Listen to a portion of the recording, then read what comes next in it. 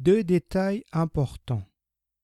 Au premier plan, une rangée de visages de jeunes filles bouleversées en pleurs, puis des mains brandissant toutes sortes de téléphones portables et d'appareils photo de toutes les couleurs.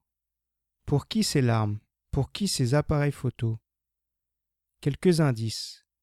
En regardant de plus près, sur le bracelet de la jeune fille, au sweatshirt vert, sur le portable et l'ajout de celle qui est au milieu en orange, ou sur la casquette noire de la jeune fille au téléphone pink. Quel JB pourrait faire pleurer autant de filles? Oui, c'est dingue. Et c'est certainement ce que le photographe a voulu nous montrer de si près pour que nous ressentions comme si elle nous était adressée. La puissance de cette charge émotionnelle de ces cris d'amour pour Justin Bieber. Le photographe vient d'immortaliser un groupe de Beliebers. C'est le nom donné aux fans de Justin, qui laissent exploser leur joie. Il faut dire qu'elles ont dû attendre des heures pour être au tout premier rang, tout près de leur idole. Un instant de communion où les regards en disent long.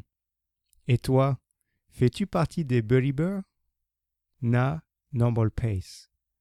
Deux détails importants. Au premier plan, une rangée de visages de jeunes filles bouleversées en pleurs, puis des mains brandissant toutes sortes de téléphones portables et d'appareils photo de toutes les couleurs. Pour qui ces larmes? Pour qui ces appareils photo? Quelques indices.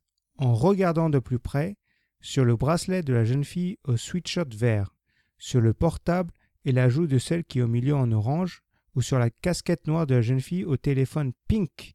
Quel JB pourrait faire pleurer autant de filles? Oui, c'est dingue.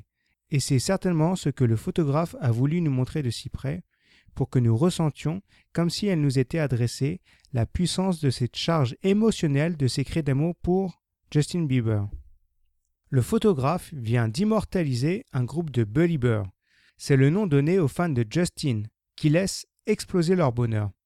Il faut dire qu'elles ont dû attendre des heures pour être au tout premier rang, tout près de leur idole. Un instant de communion où les regards en disent long. Et toi, fais-tu partie des Beliebers?